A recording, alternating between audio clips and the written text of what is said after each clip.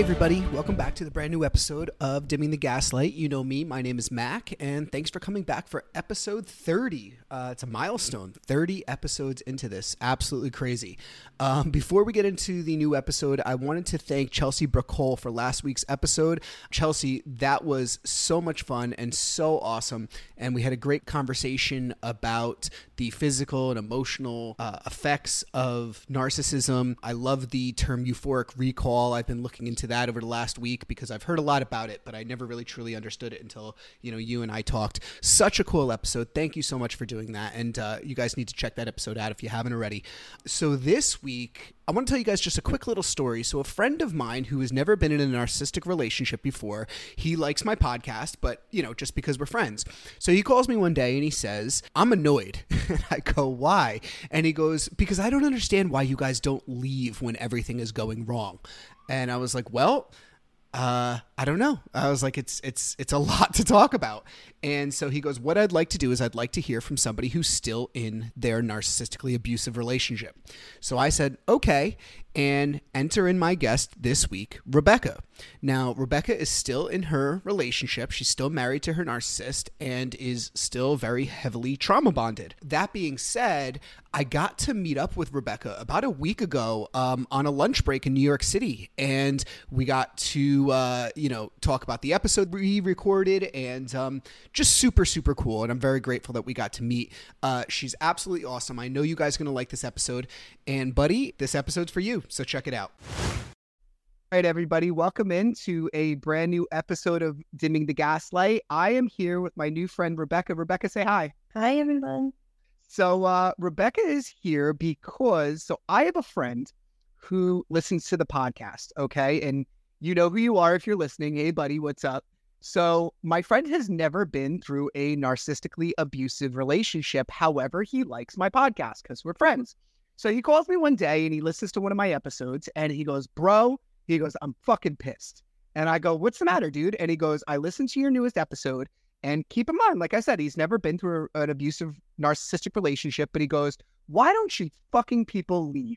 I don't understand. He goes, I listened to your episode. I listened to the person you interviewed. And he goes, why the fuck don't you guys leave? And he goes, what I'd like to do is I would like to hear from a person who is still in a relationship and talk about why they don't leave. So enter Rebecca. Here she is. And we talk on Instagram and she's a friend of mine. And Rebecca is an avid listener to the podcast and she's still in her relationship. So I wanted to bring her on. I wanted to talk about her relationship and I wanted to talk about what keeps you there. And buddy, if you're listening to this one's for you. So hi, Rebecca. I'm so glad you're here. And I'm sorry that I'm using you as an example, but I guess, it serves the purpose. And you have a great story. Not for nothing. You have a great story. So I'm excited that you're here. So where do you want to get started? Well, we all have a purpose, right? I guess maybe mine is sharing this. But to your friend, I would say we're sort of trying to figure it out for ourselves why we stay. Yeah. Well, I've been there and, the blinders were on for years and years and years. And it wasn't until I realized that, like, it sucks to say, but it really truly is like abandon all hope. Abandon all hope, but we'll get into that. I'm sure we'll get into that. But let's get a little bit into your story first and we'll get to that part of the story too. Yeah. And I'm sure you still ask yourself why you stay too so much. So I'll just real quick, I'll say that how I found your podcast was, so before I was with my husband, I actually was in another narcissistic relationship right before him and didn't know that it was narcissism and sort of discovered narcissism in the last couple of years. And I sort of had that kind of same thing you did with, oh my God, that's what this is. So wait a minute, that's what that was. But with my first relationship, I just knew that I needed to be out of it. I'm not going to go into the details of that relationship because that's like a whole nother episode, but I just knew I needed to be out of it. And we would break up and we weren't living together and we would break up and I'd be like, yes, he broke up with me. I'm out. I'm done. I don't have to be the one to do it. I just can't break up with people. I just can't do it. I've never broken up with anybody. I'll teach you because my boundaries are so high right now. Yeah, I'll teach you because I protect the hell out of my sanity. Yeah, I would be so excited that he broke up with me. And then he would, quote unquote, I'm air quoting here, forgive me and take me back. And I'd be like, oh, man. And I really didn't want to go back. And I would be like, oh, God, but I feel bad. Like, how can I hurt his feelings? And then eventually it just ended. And we have a son together. So, and we actually pretty much have no contact. We have somebody that is in between. And my son is 12, almost 13. So he has his own phone and he makes his plans. And so there's no issues there.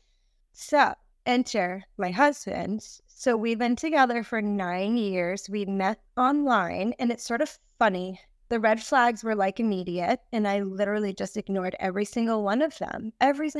So we met online, and after talking online for about a month, we decided to meet in person on a date, and we lived about an hour away from each other. So I drove out to where he lived, and we went on a date. It was fantastic. It was great.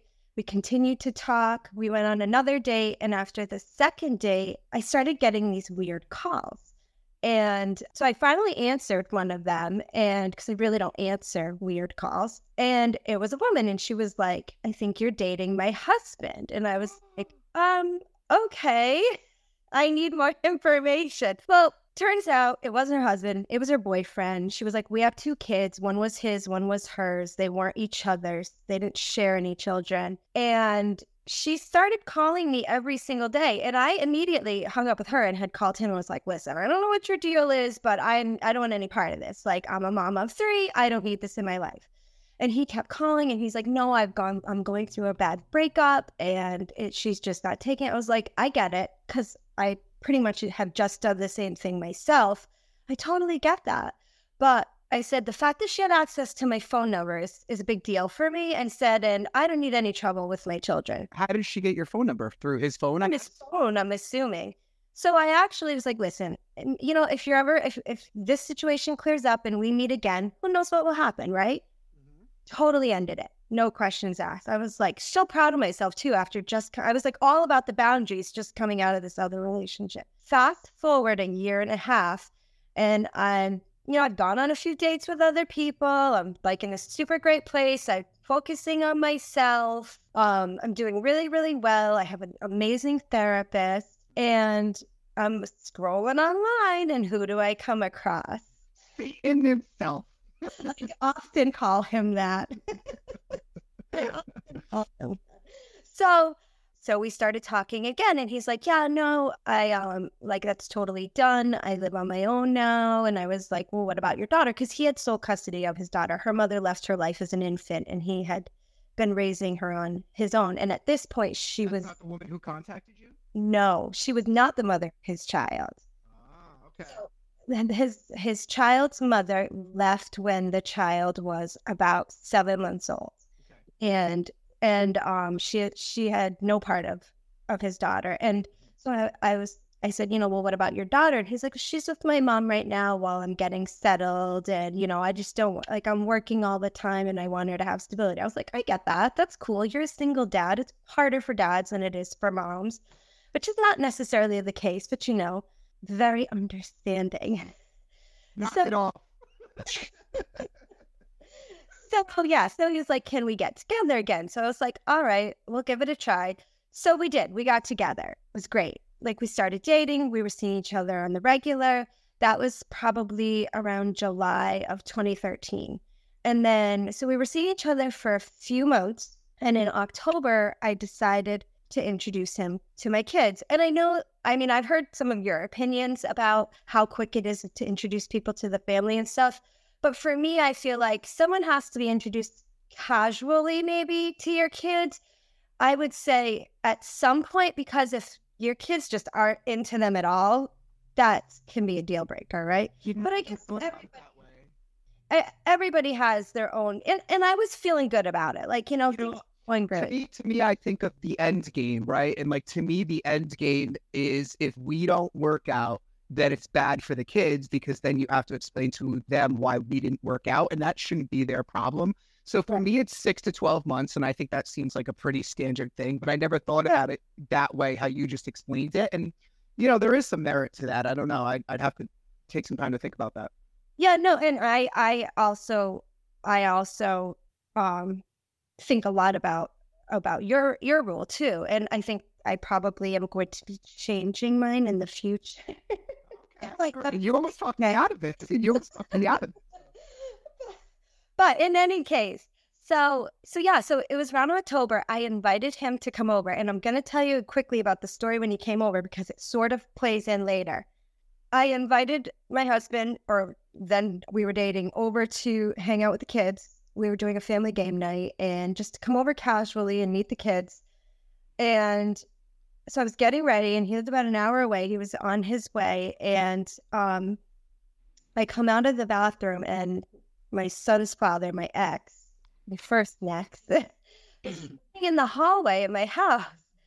And I was kind of surprised. And I said, what are you doing here? And he didn't really have an answer. And I said, well, I'm dating someone and he's coming over to see the kids. And he didn't know about this. And I didn't explain it to him because we had such little contact. And because of his toxic personality, I just avoid him at all costs. And he doesn't really participate in raising my son. He just shows up for visits. I call him Uncle Dad. So he visits my son once a month for like one overnight. And this is how it's always been. And at that time, he was only taking him for the day because he was only 3. And I have my reasons for keeping it that way. So he can't handle any more than that. Anyways, now he's upset. And he did have a few items that belonged to him and his landscaping business in my garage. He's mad and he wants to get him out. And at the same time, my husband pulls me a driveway. So I'm like, oh my God, I'm freaking out. So I got into the car and I was like, listen, he's here. I don't know why he came here, but he wants to get his stuff out of the garage. Would you mind just taking a ride for like 10 minutes and coming back and my thought for doing that was, I don't want 2 men arguing. I don't in my driveway. I don't know what this is going to lead to. I've never been in this situation before. I'm completely shocked that he even showed up. Yeah. And I was like kind of mortified. And so I just wanted some space. Just let him take his stuff and go and whatever. And then we'll figure out what to do with the rest of the evening. So he did. He left. And the reason I tell you that is because he seemed so cool about that right there. He handled it so well. But it has haunted me for the rest of the years of this marriage.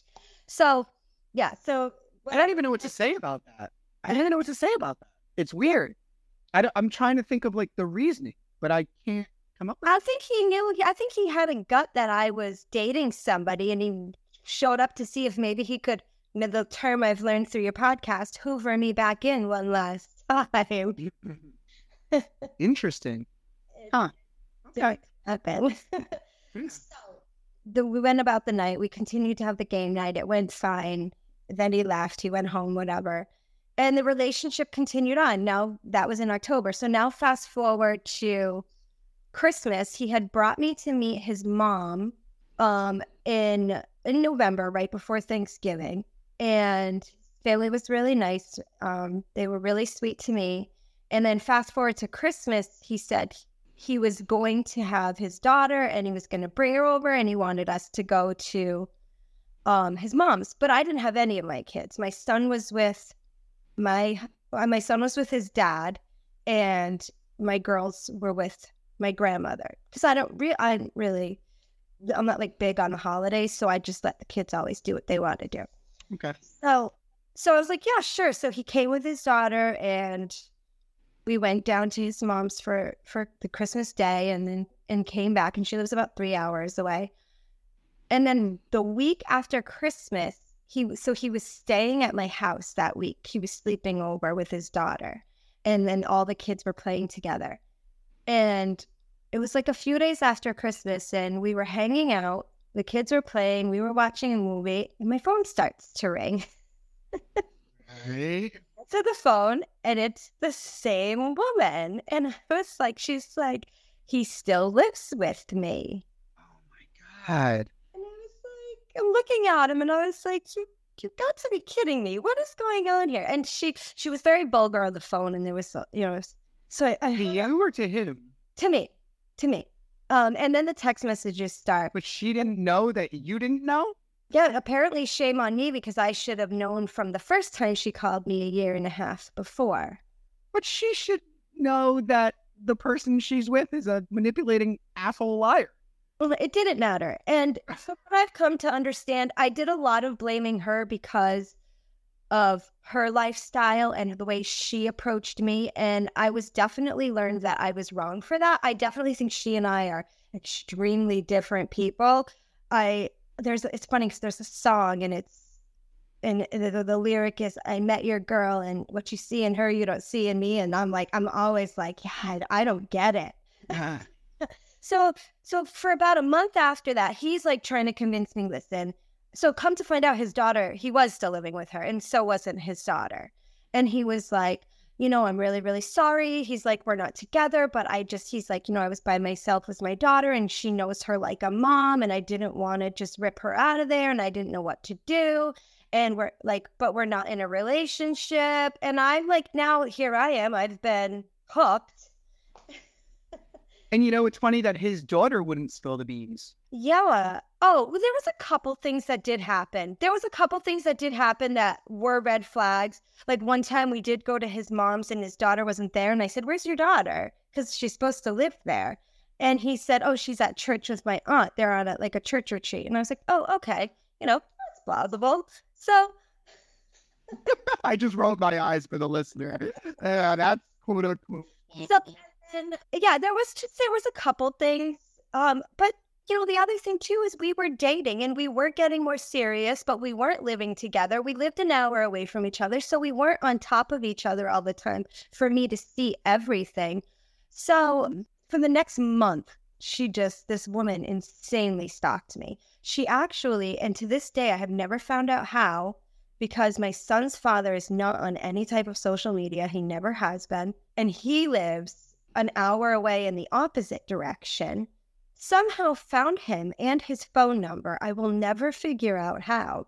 And called him and told him that I was sleeping with her husband and she was going to have me killed. And he got scared and went to my dad because he was like, if something happens to you, they're going to blame me. Oh my God. I mentioned to you one time I had a girlfriend who was in a similar situation and she said, when we tell people these stories, they look at us like we're crazy and we're just like, yeah, that was Tuesday. Oh my God. If somebody kills you, they're going to blame me. It's like, oh my God, you're missing the major plot point here, kid.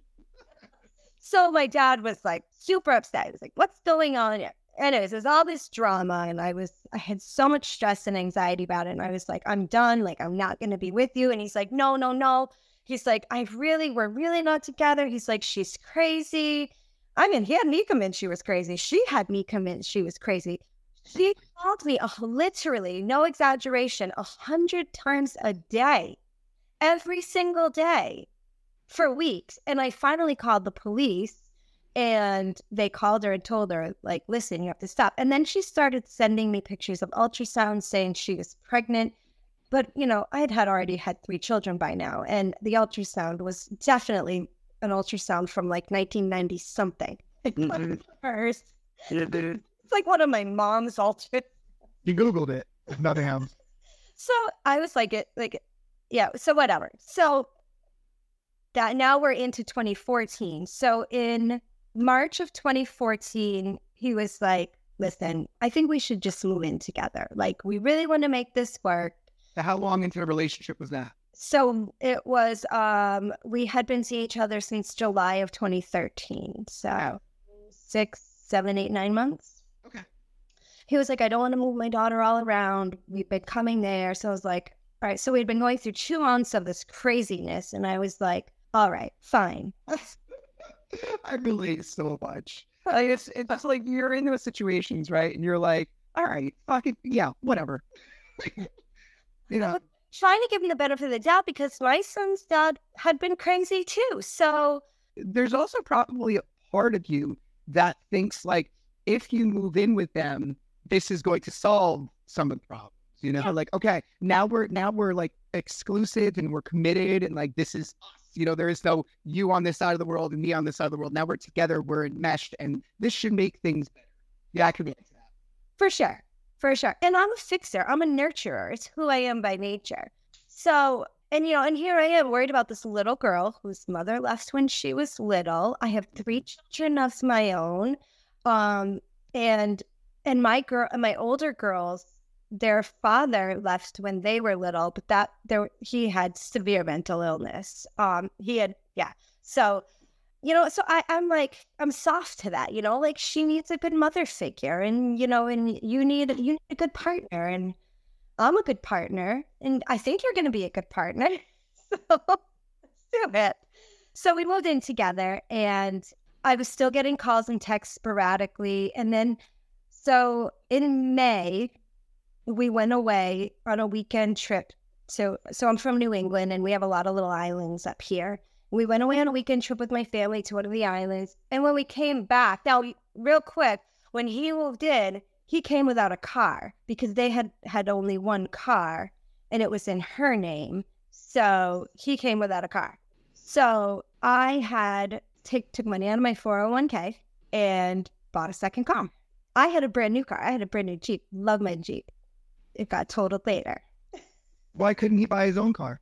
So that was the other thing, is he worked for a family business like I did, and I understood the restraints of family business. And he worked for an uncle who really paid him nothing, and it was awful. His uncle paid him nothing, and I always laugh at you. I'm not laughing at you. I'm laughing at the stereotypicalness of conversation. It is. Looking back, it is. So maybe you follow the same playbook. It's bizarre. I know.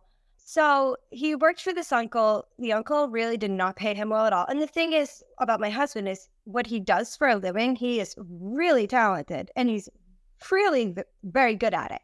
And since that time, he has left his uncle and started his own successful business. I'm waving because I'm like, I helped him, even though I get told I do nothing.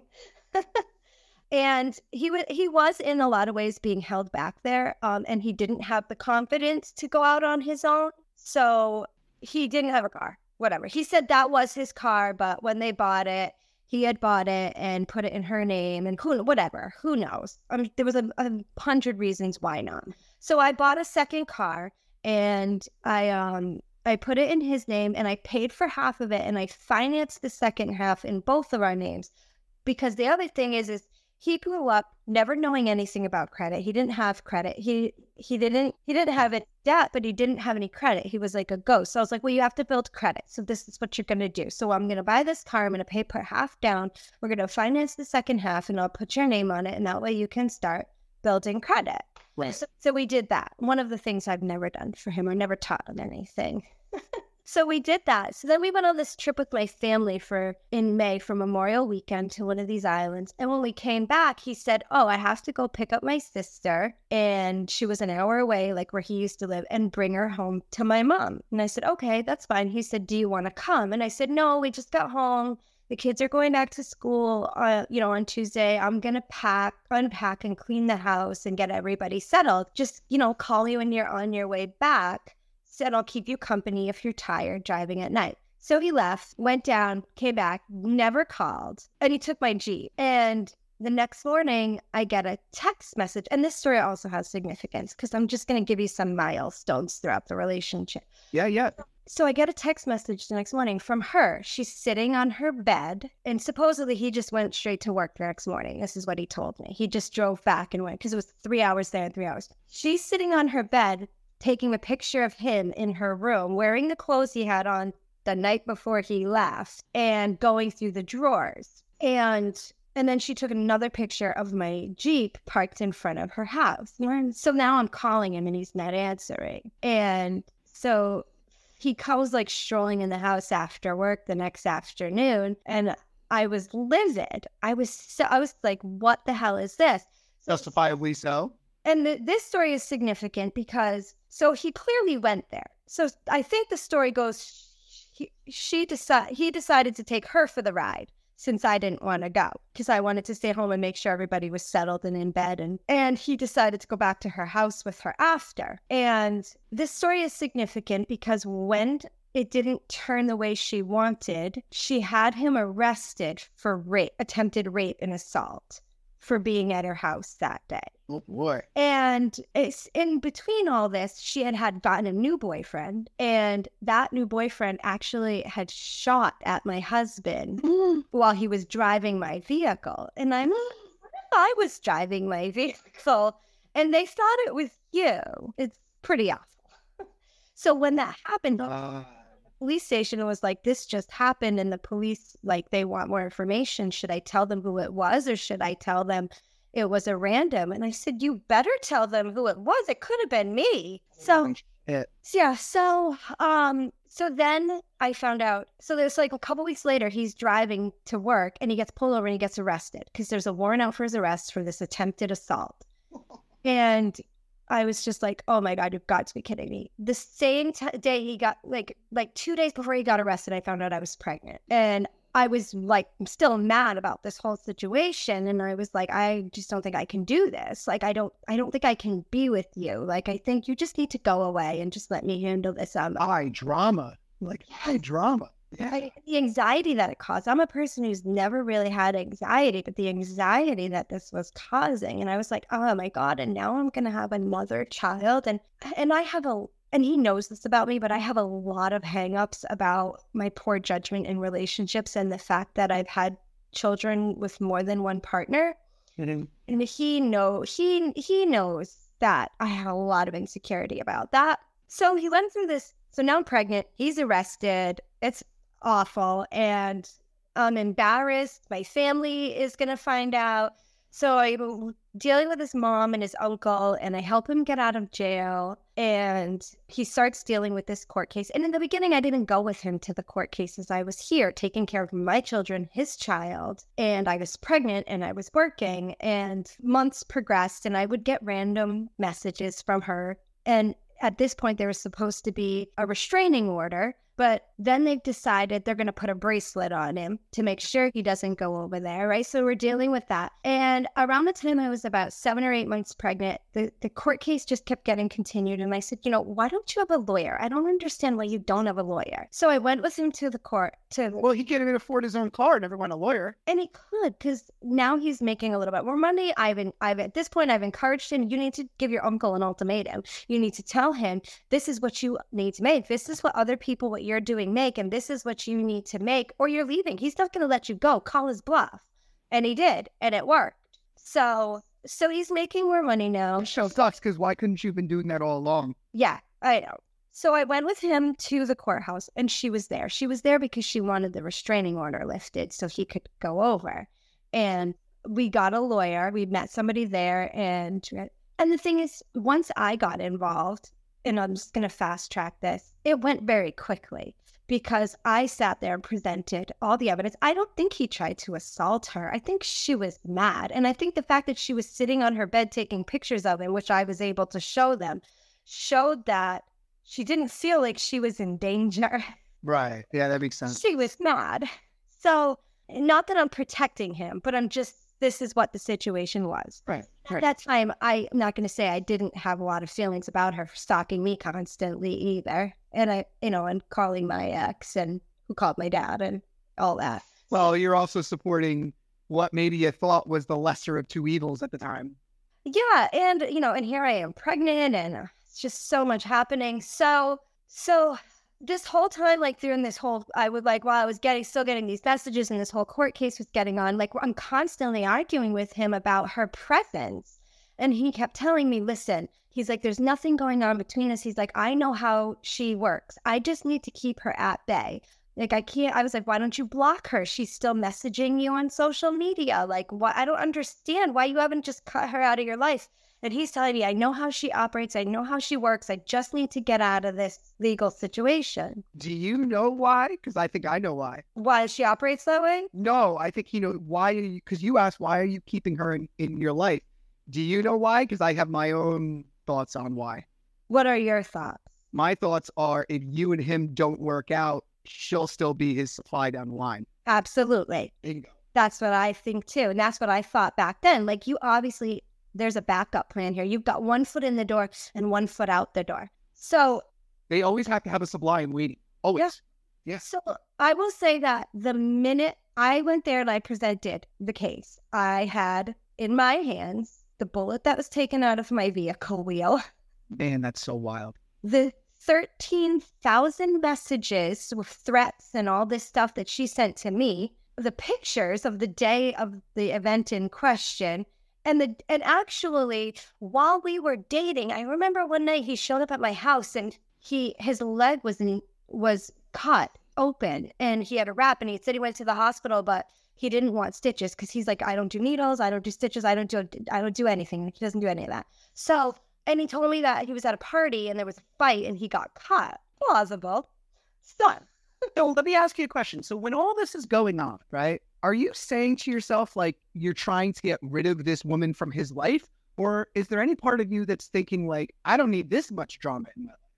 Both. I'm thinking, okay, no, I don't want to be the one to get rid of her. I want to see him fight for me and get rid of her because I see all these good things about this guy and he's just got this crazy broad, but he's still doing things. So I'm like, okay, is he doing this because he's afraid it won't work out and he wants something to fall back on? Well, what are you thinking about for your life, though? And for my life and my kids, I'm thinking, this has to end or I can't continue. Like, this is crazy. Like, this isn't real life, is it? Like, is this really happening? But not real life. But I have entertained some interesting people in my life, and don't ask me why. Well, you got to institute. Well, I'm figuring that out. You got to institute some boundaries in your life. So yeah, he had been cut one night, and lo and behold, in my research during this court case, they put a restraining order on him, but there was already one on her because she was the one who stabbed him. So all this stuff, when the case got thrown out, the judge was like, why is she not the one in jail? Case done. Boom. And I must say that the minute that case was done, I never heard anything from her ever again. I never got a text message. She was blocked on all of his stuff. She seemingly has disappeared from the face of the earth. All to this day, nothing. She probably was like, listen, she's probably thinking I don't need this much bullshit in my life. That's very possible. The way it was presented. She went out and got her healing. Oh, she did. So the way he presented it was like, see, I told you, I just wanted to keep her at bay to get through this. Now we can go on with our lives. And do you still see her as crazy? Yes and no. I think that she definitely has some ways about her because you would never see me stalk a woman over a man. I wouldn't do it. My husband has cheated on me several times, and I would never call another woman because, one, it's not have nothing to do with her. They're a dime a dozen. It's him. Right. So that's why I think, this is complete outsider perspective, and we're only talking like this, but my perspective is he probably did her real dirty and hell have no fury like a woman scorned. And I'm sure the stalking is maybe a little overboard and maybe that's not what you would do, but man, like she probably went through the ringer. And when that court case was finalized, she probably went out and got her healing and moved on with her life. And I agree with that because I have lost my crap in many, many ways. It just it's not projected on to other people. It's between him and I. Yes. So our lives went on. That case probably ended in the late spring of 2015 because my daughter was born in March of 2015. And right around that time, so she was probably a couple months old when it ended, and boom, life went on. And we went through the summer. We had a good summer. I'm not going to say weren't some things and arguments and stuff that happened. But at that time, he was all like very much about hearing me out and listening to what I had to say in the argument. And then my sister got married in September of 2015, and there was no proposal or anything. He just asked, right, we got home from my sister's wedding and he said, I want to marry you, let's get married. And I said, okay. How romantic. There was nothing romantic about it. It was just decided. And so we were married 2 months later. Literally weeks after we got married is when I saw that narcissism come out. And the first thing I can remember happening was we were going shopping it was right before we got married in November. We were going shopping. It was right before Christmas. We were going to the specific store, and he said, "Do you have a coupon?" And I said, "Yeah, I got one text to my phone." "Okay, no problem." We go to the store, and I open up the coupon to use it, and it was expired. I missed that it had expired. And he flipped out in the store. "How can I trust you if you lie to me?" I was like, I didn't lie. I was wrong. I was just wrong. I didn't lie. I didn't lie. I have a coupon. I didn't realize that it expired. I just knew that I got. Unbelievable. Those fights about coupons. I was sitting in the store mortified because I had remembered some situations similar with my ex. And I thought, oh my God, this isn't happening again. Like, this is a coupon. Please tell me this isn't happening. And he just was going on. We were in the store for an hour while he ranted and raved about how he could not trust me as his wife if I continued to lie. And the thing about me is I'm not a liar. I am going to give it to you straight. I cannot stand lying. It is what it is. Own your truth, you know? Yeah, yeah. And I don't have a need to lie because I have never done a vindictive thing to a person in my life. I'm not saying I haven't said the wrong thing. I gotta tell you, you're over explaining coupons right now. I know. You just didn't lie. You just didn't. You were just wrong. And he is trying to gaslight you into believing that you lied over you were just wrong. It was awful. It was awful. And then the second thing was so now that I'm married, and I already saw the jealousy popping up, and without going into the details, my son's father and my husband are from the same culture, and there's some things there. And I saw some jealousy popping up, and I wanted my son to have a relationship with his father, even though I have issues there and I have concerns about his toxicity. But so he wanted to bring my son to Florida for Christmas to see his other child. And I said, yeah, he can go with you. The mom's going to be there. I like her. She's fine. Because he had a child after my son's father. And the mom was nice. I had spoke to her and I was like, yeah. And now at this point, my son's only 5 years old. So it's the first time he ever left me. And I'm a person who just does not separate well from their children, like for overnights or anything like that. Like I'm super anxious. So my son went away for his first week away from me. He was 5. So we were coming back from my mother-in-law's after the Christmas holiday, and they were flying in that night. And I was really anxious to get home and to meet up with them and get my son back. And he just went into a rage over it. Like, I think it might have been like New Year's Eve. He went into this rage. And at this time, I was pregnant again with my 6. I have 6 children. One is his. She's mine now, and we'll get to that. But now I was pregnant again with our son, and so we got back to the house, and I'm supposed to get my son, and then we were supposed to go out for this dinner with some friends. He went into this huge rage, and I'm like, "It's my son. I don't understand." And he was making it all about my son's father, and I was like, "This has nothing to do with his father. It's my son. Like It's the first time he's ever left me. How can you not understand that I just want to get him back before we go out and be like done with it?" And we actually got into a huge shoving match and over it. And yeah, it was a bad scene. And then just like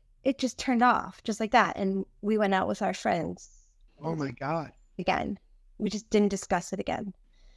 Christ. I used to say that all the time about my next is like, she would provoke the living shit out of me 10 minutes before people showed up. And then people would show up and that light would switch like that. And she would be giggling and happy and in love with me, in front of other people, in love with me. And I'd be like still fucking pissed about what happened 10 minutes ago. And then I'm still mad at her in front of like whoever's there, her own family. And like, oh, Mac doesn't treat her well because, well, you didn't see what she had 10 minutes ago. Yeah, I would have those same feelings, and I would be like, yeah, but these people aren't seeing his head twist around on his head. Like, what is that movie? Exorcist. Yeah. Yeah. This is what I'm watching right now. And I can always remember my grandmother. She was super old school, and she'd always be like, when you're married, nobody should know you guys are having an argument. Yeah. When you do, that's toxic as fuck. That's super toxic.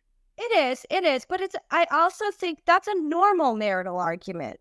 Right. Yeah, you're giving advice about a normal marital disagreement where it's nobody else's business and you don't want to make other people uncomfortable, and you just deal with it later, put it aside and you shelve it and deal with it later. That's under normal circumstances. And I was trying to apply that to my abnormal circumstances. So he would be like, oh, you're so fake. And I'm like, I'm not fake. It's just nobody else's business. Nobody else wants to be uncomfortable in our situation. But then if I did talk to people, why are you telling people our business? And he hated that I had a therapist, hated it. So needless to say, that was on our first year of marriage. So we went through our first year of marriage and we had some ups and downs like that. The next big event was I gave birth to our son in July. On New Year's Eve, right after that July, so our son was probably 5 or 6 months old, he tells me one day, he went through my phone and found messages between me and my son's father. The messages were, this is pickup time, this is drop-off time.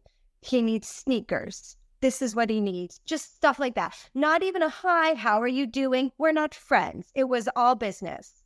Fair. And so my son's father sent me a text. He had a daughter who's older than my son, and her mother is actually one of my very best friends now. And just to throw this out there, my other daughters have 2 sisters that are the same age as them. It's one of hers, one of mine, one of hers, one of mine. Sisters. Yes. And their mother's also one of my best friends now.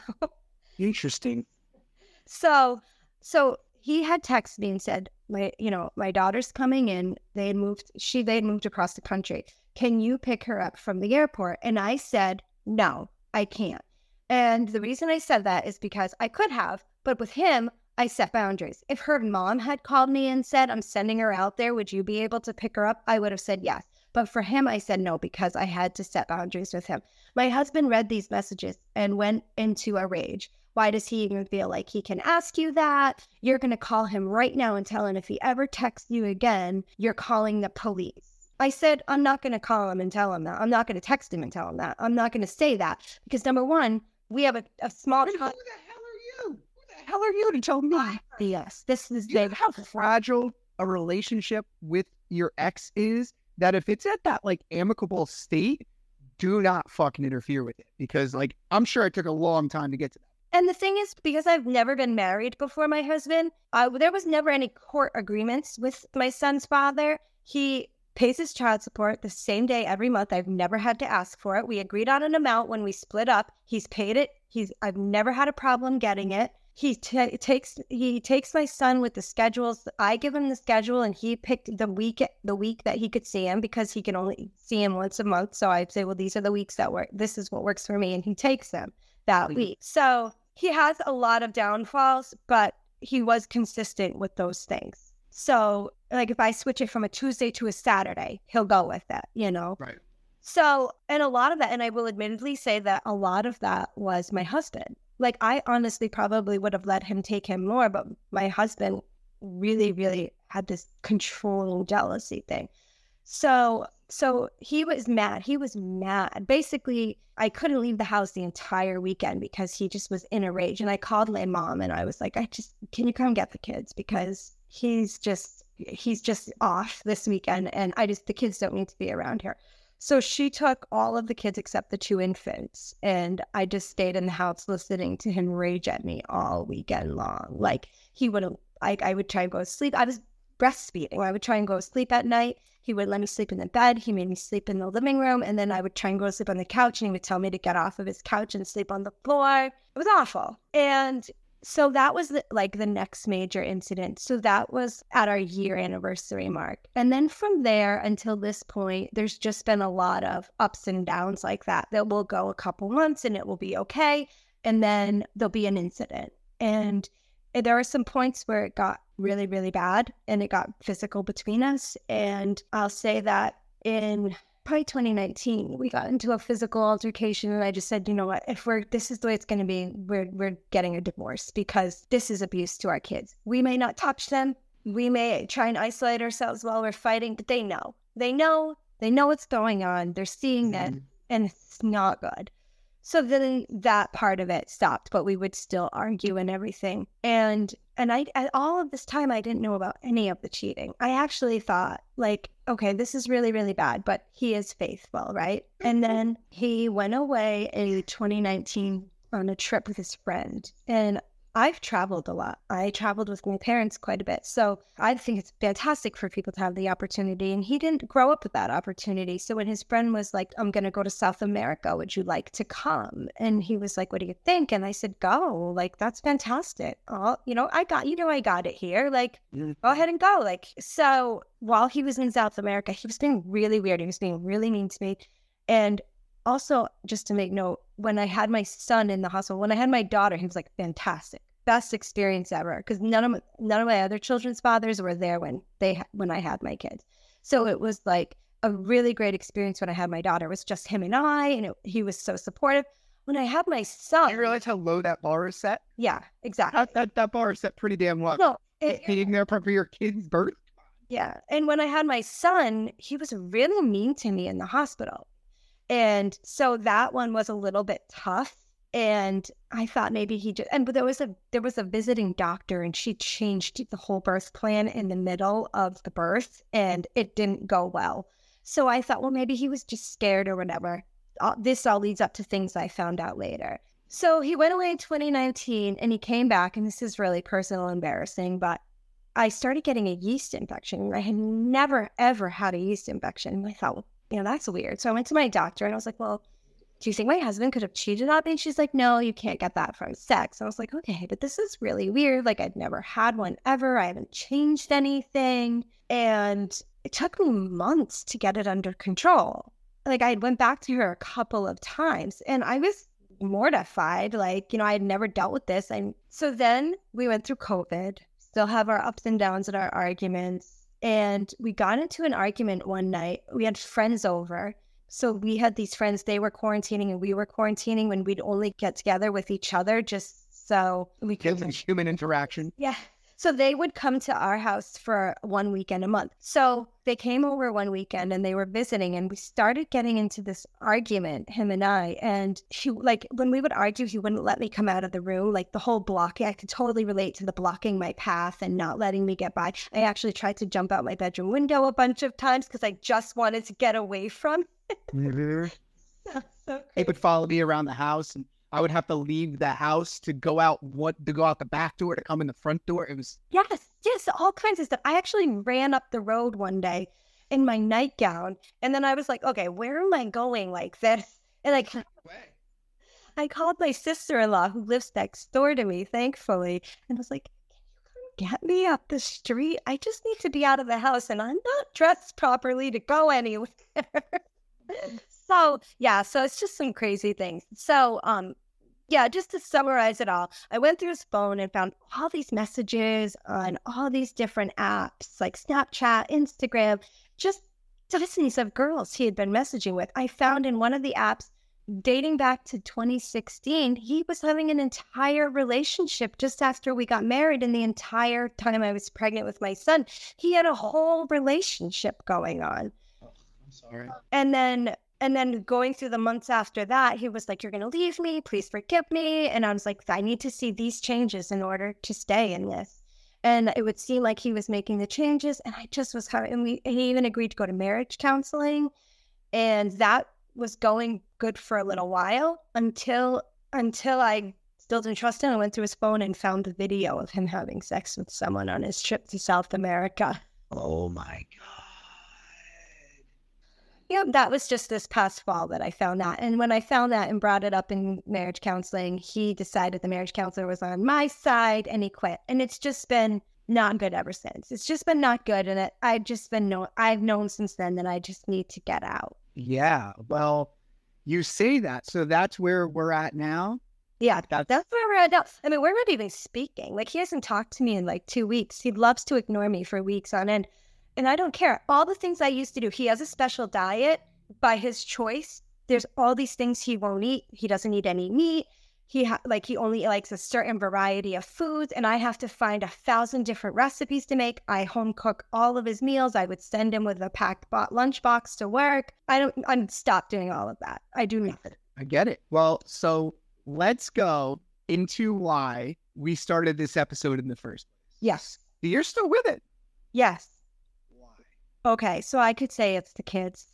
That's a big part of it for me. But to try and sum it up and not be long-winded, I'm learning a lot of things about myself and my upbringing, and some of your episodes have brought out some points to me. I can't remember who it was. It was the guy who talked about empaths being gifted children who weren't taught about their gifts. Oh, Adam from Toxic Anonymous? That episode was like mind-blowing to me. Adam, if you're listening to this, I've gotten so many good reactions from that. Yeah. Mind-blowing to me because one, I was I'm not a stupid person. I'm a pretty intelligent. Oh, you seem really, listen, if they've gaslighted you to think you're crazy or you're stupid or something, you seem really intellectual and really well-spoken. And I get the story. I completely understand the story. But, well, Sorry. Well, the thing is I'm an educated person. I'm really, really good at my job. I'm really, really good at all the things that I do. I just didn't have that much confidence in myself. So I'm learning a lot about what happened in my past that made me be okay with these things. And one of the things that I'm learning is my dad. And I love my dad. And I actually work for my dad. I've worked for my dad for 15 years. We own 4 businesses that him, my brother, and I run together. And my dad is the narcissist, and I didn't know it. And my experience with him was not the same as what my mom's is. And she sheltered us from that. And she and I have been having a lot of conversations because I've really been opening up to her since I decided, after I saw that video and I decided I don't think I can stay here, I've really been opening up and talking to my mom a lot more about what's going on and about him and his personality. And she just keeps shaking her head saying, oh my God, I'm so sorry you married your dad. And my parents have been divorced since I was 7 years old, and I never wanted to be with my dad. So you're saying that your husband and your dad share similar narcissistic personalities. So it's almost like it trains you to stay in this relationship. It was normalized for me. I thought, the thing is my dad doesn't have all the traits. So when I would have never pegged him for that, but through my mom's eyes, I can see it. But he has a lot of really tough personality traits. And I thought, man, this is just how guys are. They're tough. They're not. I promise you they're not. It was normalized for me. Well, let me ask you this. What are some of your fears about getting a divorce? All right. So yeah, because I don't want to get off track. I do that. So his daughter is a big thing for me because now she is 13, almost 14, and she's been with me since she's 5. And people are always saying to me, but that's not your child. You have to think about your kids. But it doesn't feel like that. It doesn't. Mm-hmm. And there were times when my kids would question, okay, you didn't give birth to her. How are you her mother? Like, she calls me mom. She comes to me when she needs stuff. I talk to her now. I'm the one who's been teaching her things. And it's like I explained to my kids, if you adopt somebody, you don't just decide it's not working out. You're not going to be their parent anymore. I am extremely bonded to her. And I know if he goes, he's going to take her. And he's threatened it many, many times. And I have legal rights to her. And I'm scared for her because, one, I see the damage that she's gone through based on, one, her mother leaving, 2, the circumstances around that being thrown in her face. And you're a strong female presence for her. Yeah. And I also see some concerning behaviors in her, like the lying. She's been lying since she came to me. And I've worked really hard with her on the lie. And in all those years, we're just now making progress. Mm-hmm. And I worked and I see some concerning behaviors in her that in that environment without me, it scares me. And I don't want to see the quality of her life change. It also scares me to share my children with him. It does. Yeah. I've explained he has some risky lifestyle behavior. Yeah. I was saying to my sister the other day, I said, I'm starting to realize that I feel responsible for him because I feel like being with her. Of course you do. And I feel like being with me has changed his lifestyle. He came from a completely different type of living. But here's the thing, though. But he doesn't value it. He does not value it. So if he don't value it, what good is it? It's like sitting with $1 million in the bank and saying you're broke. I know. And I get that. And I know. And the thing is I know he's a narcissist. And I pinpointed that a while ago. And then I was looking for stuff about gaslighting, which is how I found you, because I wanted more information about gaslighting and I wanted to understand the concept of gaslighting more. And that's when I got your podcast and I've learned about all these other terms and I've learned tons more than I thought I already knew. I am not sitting here in denial. I think I've gone through the hurt. I think I've done the crying and I'm sure I'm going to do some more. I'm not afraid of a super messy divorce because, one, I know he hates the legal system and wants to avoid it at all costs. I don't think he wants to raise all of these kids by himself and put a hindrance on his social lifestyle. I mean, most times he doesn't even come home until 3, 4, 5 o'clock in the morning. Last night it was 4. Yeah. But here's the thing, right? Like, and don't take this the wrong way, but you don't know what you don't know, right? And Sure. I'm a lot of bit farther along in this game than you. And I can tell you with conviction, it gets harder before it gets better. And I heard what you said, and you said, you're all cried out, and that's fine. I can tell you, for me, it got harder before it got better. And it really, truly felt like, almost like putting your hand against a burning stove and not being able to take it off. The pain was immense. And I really, like, going back and looking at it, like, I would dread going through that, and I wouldn't sit here and try and convince you of that. But I can sit here and tell you that once you go through that inordinate amount of pain, God, the skies are bluer and the trees are greener and, the coffee is stronger and the food is more delicious and the women are more beautiful and everything in life is so much better. But like I said, you don't know what you don't know. And I hope for your sake, you're right. I hope you're right. But for the same token, there's a lot to go through. I agree that when the actual divorce comes about, and I know it's going to come, I know it is, because these situations don't end in happy endings. They just don't. I get that. I'm in all that understanding, and I know I have a lot more to feel. I get all that. As far as despair, those feelings, I mean, does it get much worse than watching a video of your husband having sex with another woman? No, I can't imagine.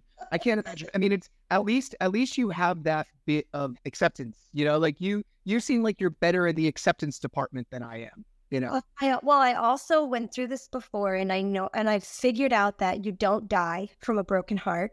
I've gone through a couple of them, and you don't die from them. You get down there and you feel like it, but you do come back. So I do know that from prior experience. And I know that this is different because it's the first time I've been married, and there are still many things that I care about him. But the other big thing that I didn't touch too much on, and I'm just going to mention it, is he has not been good to my son. And one of those trips that he took, he brought back a gift for every kid except my son. Why? I can't figure it out, but he cannot bond with my son. And he has not taught him anything. He has not played the parental role that I have played for his daughter. And recently, with my son hitting puberty, he is starting to act a little bit like him and a little bit like his dad. And I think that has been a huge thing for me, because in the past 6 months, my son's behavior has started to get really challenging, and he's rude to me and he's mean to me. And this is the little boy who just thought I walked on water. Well, and the sooner, sorry, I don't mean to interrupt you, but the sooner that you sever that example, the better off things will be. You know what I mean? And I said to my mom a couple of weeks ago, I was telling her about my son's behavior, and she said, well, you're going to not like what I have to say, but I'm going to say it. She said, I think that when your husband acts a certain way, he sees you try harder. So he's mimicking his behavior. And I said, I'm not mad. You're so right. And I have got to do something. Right. So now it's just figuring that something out. And to answer your friend's question, why do you stay? It's so many different things. Empaths are built different from other people. And it's not to say we're more sensitive. It's not to say that those people don't have the same feelings as we do. There's reasons we're built different. Maybe it's because of, like, how narcissists, they say, this is how you're hardwired, but then it can be activated by different things. It's the same thing for empaths. This is how we're hardwired, and then we're activated by different things. It's just the opposite extreme. Mm-hmm. And so where they're so desensitized, we're extra sensitive, and it's hard. And it's hard. Anybody who's listening to this right now, Anybody who's listening to this right now can completely identify with you. We know how hard it is. I just really wanted to hear it from your mouth about why you stay. Right. And So I would say to your friend, think about if you ever lost somebody that you really, really wanted it to work out with, and you felt that disappointment that it didn't work out, and multiply it times 100. And I'm sure your friend is a person who really believes in commitment and is a committed person. And it's like, you're dealing with so many different emotions. And depending on what your individual circumstances are, whether it be kids or this or that, you're dealing with so many different emotions, and it's hard to focus. You lose focus. It's like being ADD. on steroids. Yeah, because you cannot sit there and think, okay, I got to make sense of this. It's like trying to rationalize the irrational, and you're like a dog chasing its tail. You're just traveling a million things with only two hands. You get caught up, finally fall over. Yeah, I get it. Well, listen, Rebecca, we're coming to the end of the hour. I really feel like we did accomplish what I wanted to accomplish with this episode. So I thank you so much for coming on here. I know anybody who's listening to this can absolutely relate to you. We've all gone through it. And I know anybody who's listening to this when this episode comes out is going to be going, I'm praying for her. I'm really rooting for her. And I know I am. And I think you did a great job. And I really appreciate you. So, well, thanks for having me on. I hope it helps anybody who was still in the relationship. Just keep fighting for yourself. Yeah. Like I said, I'm rooting for you. So everybody, thank you so much to Rebecca for doing this episode. Thank you for listening to this. And until next time, everybody.